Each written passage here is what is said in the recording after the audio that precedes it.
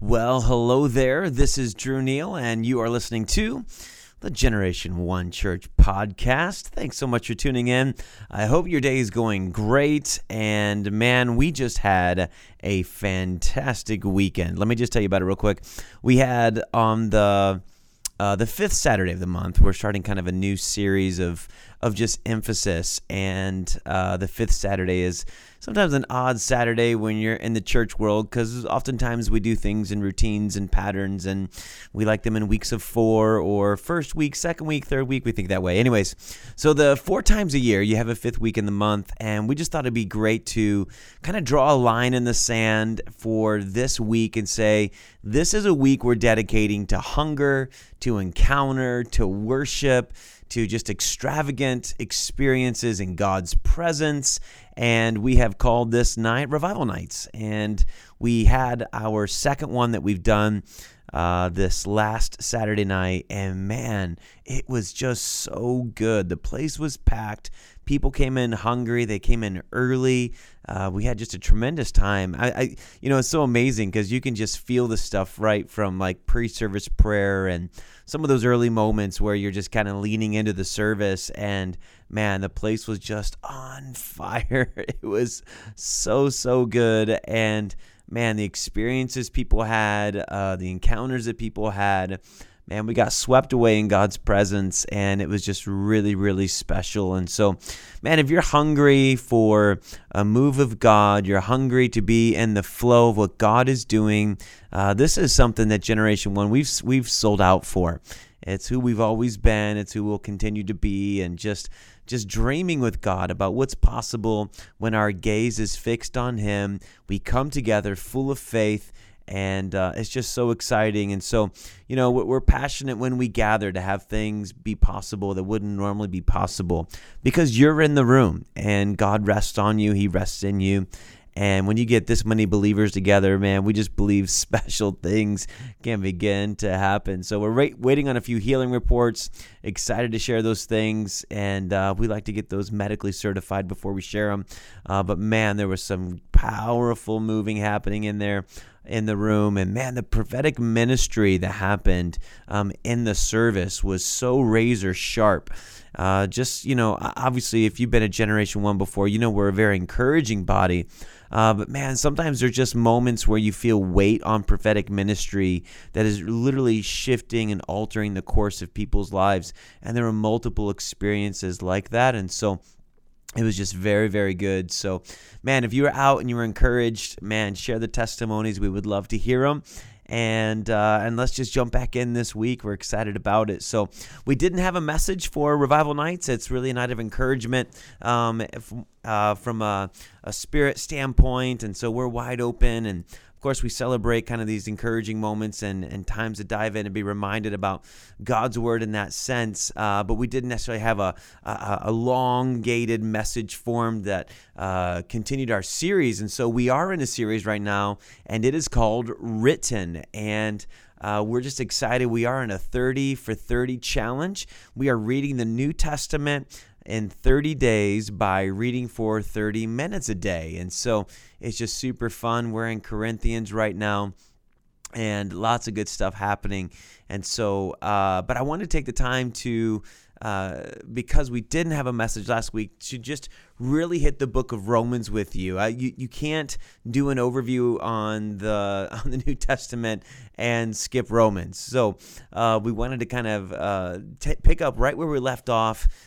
Jeff wrapped up our overview on the book of John and Acts a few weeks ago. And so if you missed that last podcast, make sure you grab that. Jeff did a great job. So I just want to start with you, about the book of Romans and just take a deep dive into what we really believe that Paul was really wanting to accomplish in this book. And so, yes, Paul is the author of the book of Romans, and I really believe that this is his pinnacle work. And if you're going to really understand the fullness of what is being accomplished in Romans, you got to know that where it's falling at in the timeline. This is known as Paul's last book that he wrote that was canonized. This was most likely written in somewhere around 57 AD.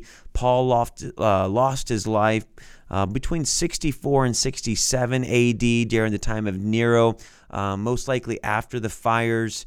Nero had a heavy persecution season with the Christians, really through his entire reign in Rome.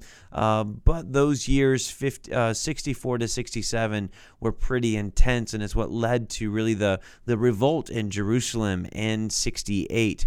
May have started in 67, but so there was a heavy time of persecution by the ruler in Rome, who was Nero, and Paul most likely lost his life. So this is the last work that he would have written, and it's the crown jewel of the New Testament, if you ask me. It is the absolute most vivid, dramatic, and yet also intentionally structured written work that Paul had. And so there's a very interesting kind of cadence. You see it kind of in 4 steps: chapters 1 through 4, 5 through 8, 9 through 11, 12 through 16. And Paul is accomplishing different things in this book. And so, Romans is famous, if you came up in evangelical America, kind of this idea of the Romans road was very popular, and it was this idea that you could kind of take people through the book of Romans and highlight certain scriptures, and you'd be able to, get people from the place of realizing what their life without Jesus was to what life with Jesus could be like, and then how to accept Jesus. And so Romans was very popular in that sense. Romans is really, it's the overview of Paul's Christology. It's his version of the good news. If he was going to write a gospel about the good news, this is Paul's response to that. And it's so powerful, though, because it's written in a Jewish way, but it's not really written to the Jews. There were Jews that were in Rome. Obviously, this is the book of Romans, so this was written to Roman citizens or people who were living in Rome. And there were Jews that were living there, but it was not. This was not the book of trying to validate Jesus as Messiah to the Jews. That's really what the Gospels were accomplishing, was that Jesus was the Messiah. He was the King of the Jews, and the Gospels were written back to document that it was true that he was their king for that people group. And so here's Paul showing up with his take on the reality that Jesus was Messiah. But really, Paul's desire is to build a case that Jesus was the Messiah for the world. And so it's really quite provoking that he would, let this be his last written work, was that he wanted to build a case that the whole world could be saved. And for all of us that have grown up in church, we embrace this idea very easily, very candidly, where we say these things. Of course, God loves the whole world. He gave his life for the whole world. That all of us could be saved. All of us can be in the kingdom. All of us are sons and daughters, that we can have Jesus as our Lord and Savior. But you have to realize that this was one of the most heretical positions to hold, that Jesus came to save the whole world. Peter had a hard time with it. The early church had a hard time with it. The Jews in Jerusalem would have had a hard time with this idea.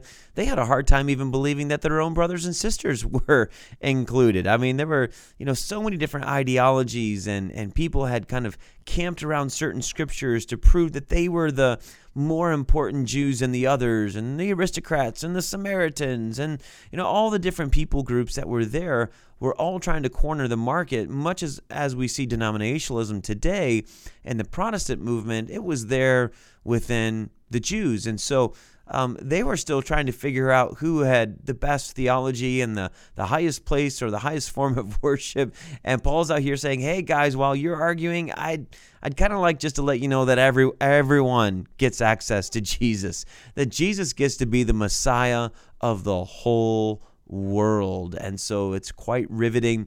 You really see that Romans deals with the central issue of every generation's faith. And Paul in his writing he goes out of his way to talk about the one true God. And the Greek word theos is the word that shows up. And it shows up, so much more often than his other writings. And it's almost like this case is being built throughout Romans about who God really is, the identity of God, his nature, the covenant of God, the righteousness of God, the justice of God. And then he's really setting this up that the nature of God, or who God is and his identity, is fully accessible through Jesus. And Paul really spends time talking about who has access to Jesus that then makes the covenant, the righteousness, the justice, the nature of God, if you will, available to them. And so ultimately, you could really see, the book of Romans is God's revelation of himself and purpose in Jesus. And, Paul states, he goes all the way from starting in chapters 1 through 4, really building the case for Jesus as the Messiah for the Jews, and and really building a case for what that good news really looks like. But he doesn't just stay there. The Gospels stay there that Jesus was the King of the Jews. Paul doesn't just talk about the fact that God wanted to do something for Israel. Paul really spends his time talking about that God wanted to do something through Israel for the whole earth. And so it's just so powerful, because Paul starts in chapter 1 and then he ends in 16 talking about this power of Messiah. And so it's just this powerful journey that he takes us through. And so, you see in chapter 2 that there's this unveiled plan of God judging the world through Jesus. And isn't it amazing that, this, when people would bring their lamb for sacrifice, they would never inspect the person to see if the sacrifice was good. They would never inspect the sacrifice to see if the sacrifice was, or if the person was worthy of the sacrifice. They would always look at the lamb to see if the lamb was spotless. And if the lamb was spotless, the sacrifice would work. And it's so powerful here, because Jesus was the sacrifice that God allowed to be the justification for the world. God has judged the world through Jesus. And so we see that, Paul begins to detail in this first segment of chapters 1 through 4 about Jesus was Messiah. This was God's unveiled plan. He was going to judge the world through Jesus, that through his death and then also his resurrection, that we all would be justified. I mean, this is some good news here right now.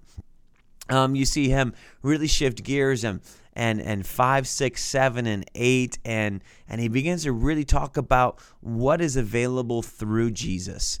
And I tell you what, if you want to get wrecked on the goodness of God, you just sit down and you read those chapters and get reminded about what's available in Christ.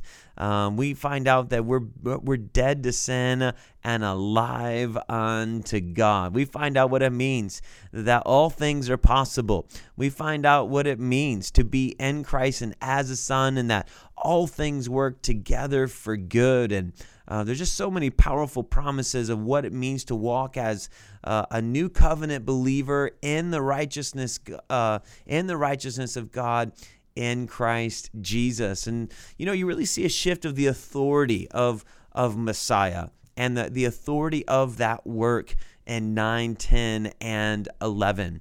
And this is actually where I want to camp for a moment, because many of you have heard Romans 10, 9, and 10, this famous passage of scripture, and I wanted to just take a moment and talk about this, because I think it's important for us to realize what Paul was wanting to accomplish with this scripture, because it's super popular, and it has become kind of a formula, if you will, that I think sometimes can eliminate us from really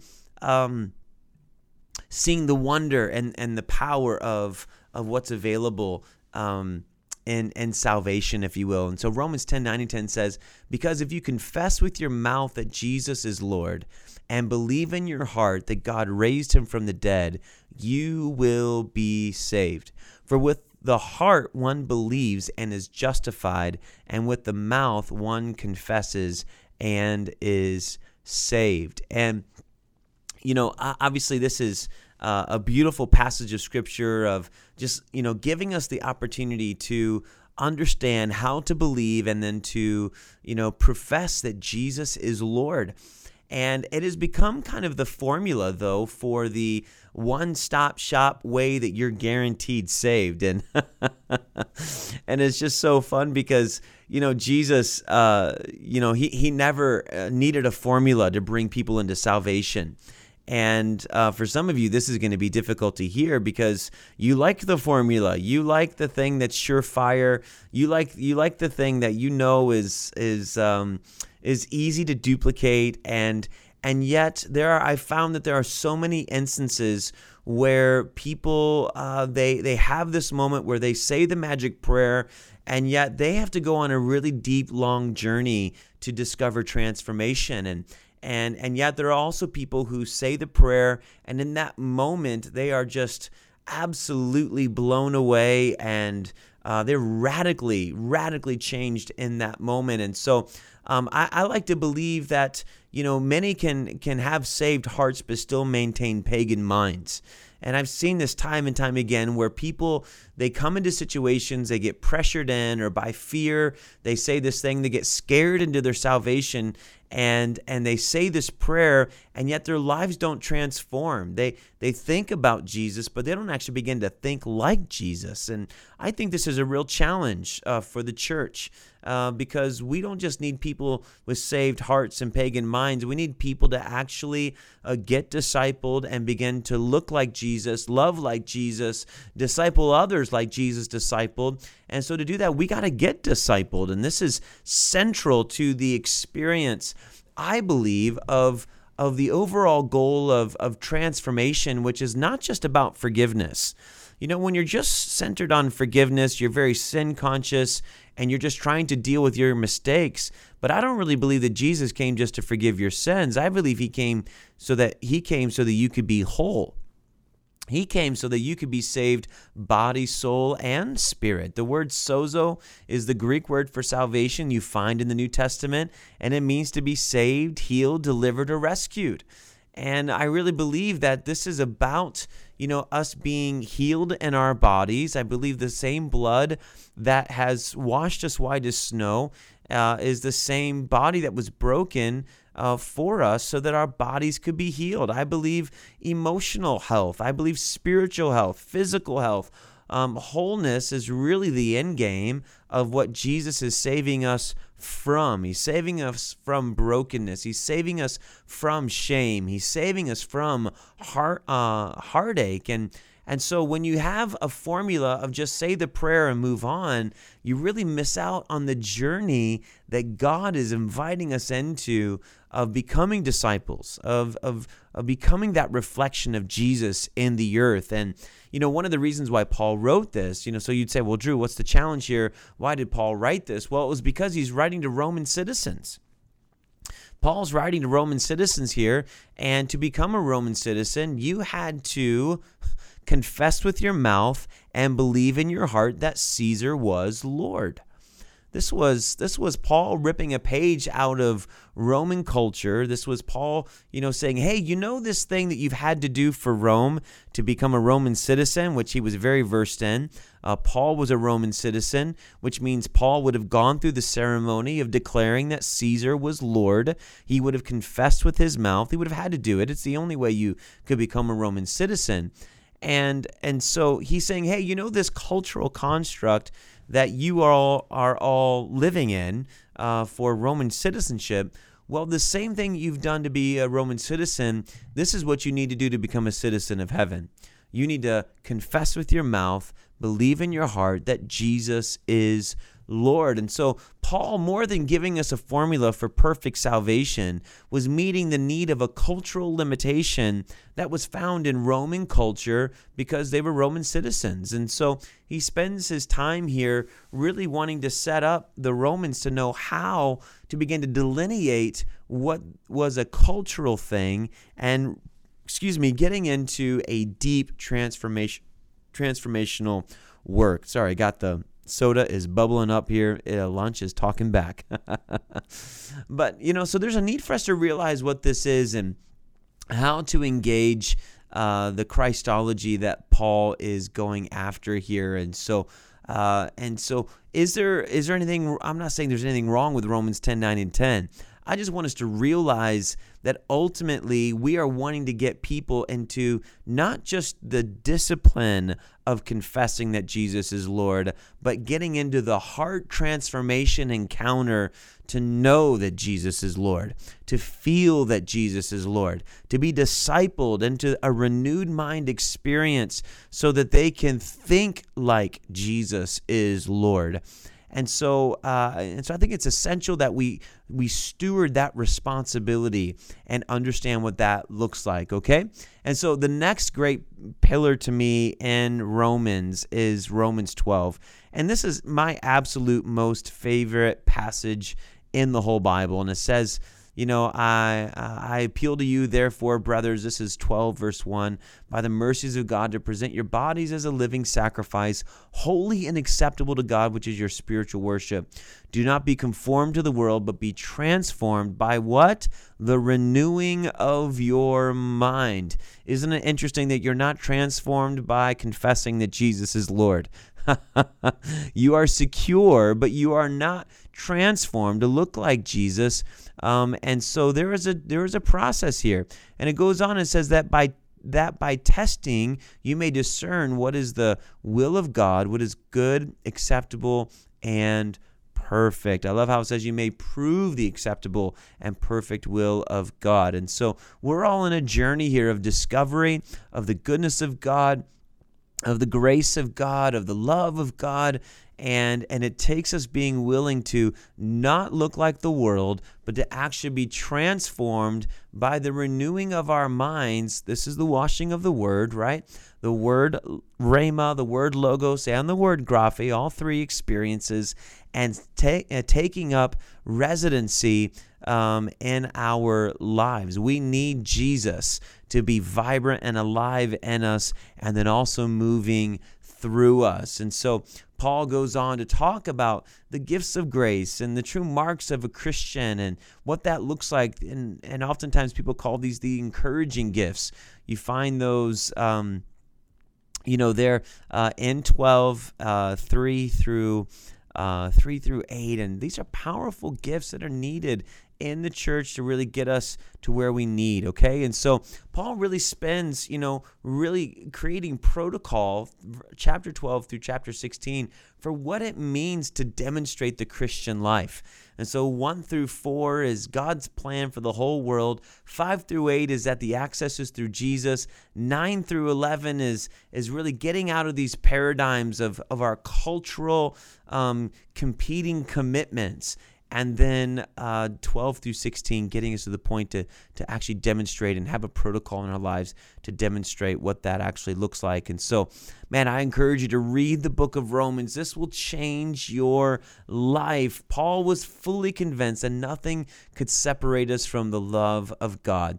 And we need people who have that same level of conviction about who God is and what it means to be centered and founded in this remarkable love. Well, hey, I hope this was encouraging for you today. We know we just are passionate about the Word of God, but we're not just passionate about the information. We really believe that the information is an invitation to be transformed as you interact with the being that has inspired the scriptures. And so, man, we don't want to just have relationship with information. We want spirit and truth. And so I hope that as you step into this, I would just encourage you, before you sit down and read, just say, Holy Spirit, I invite you into this moment to lead me, to guide me, to teach me in all things. Have a John 14, John 15 moment of where Jesus encouraged the disciples to know that the Spirit of God would be the one that would lead them. And so I believe the Spirit will lead you through the scriptures and will highlight truth and will give you understanding of how they come together. And so, man, have an encounter with the Word of God. Don't just settle for reading. Have an encounter with the Word. That's what it's made to do, is to bring you into enriching experiences. And so, man, I hope this is encouraging for you. And thanks for tuning in today. And make sure you jump in next week as we continue our series. We're going to be talking about Paul's ministry throughout his work with the Gentiles. It's really going to be amazing.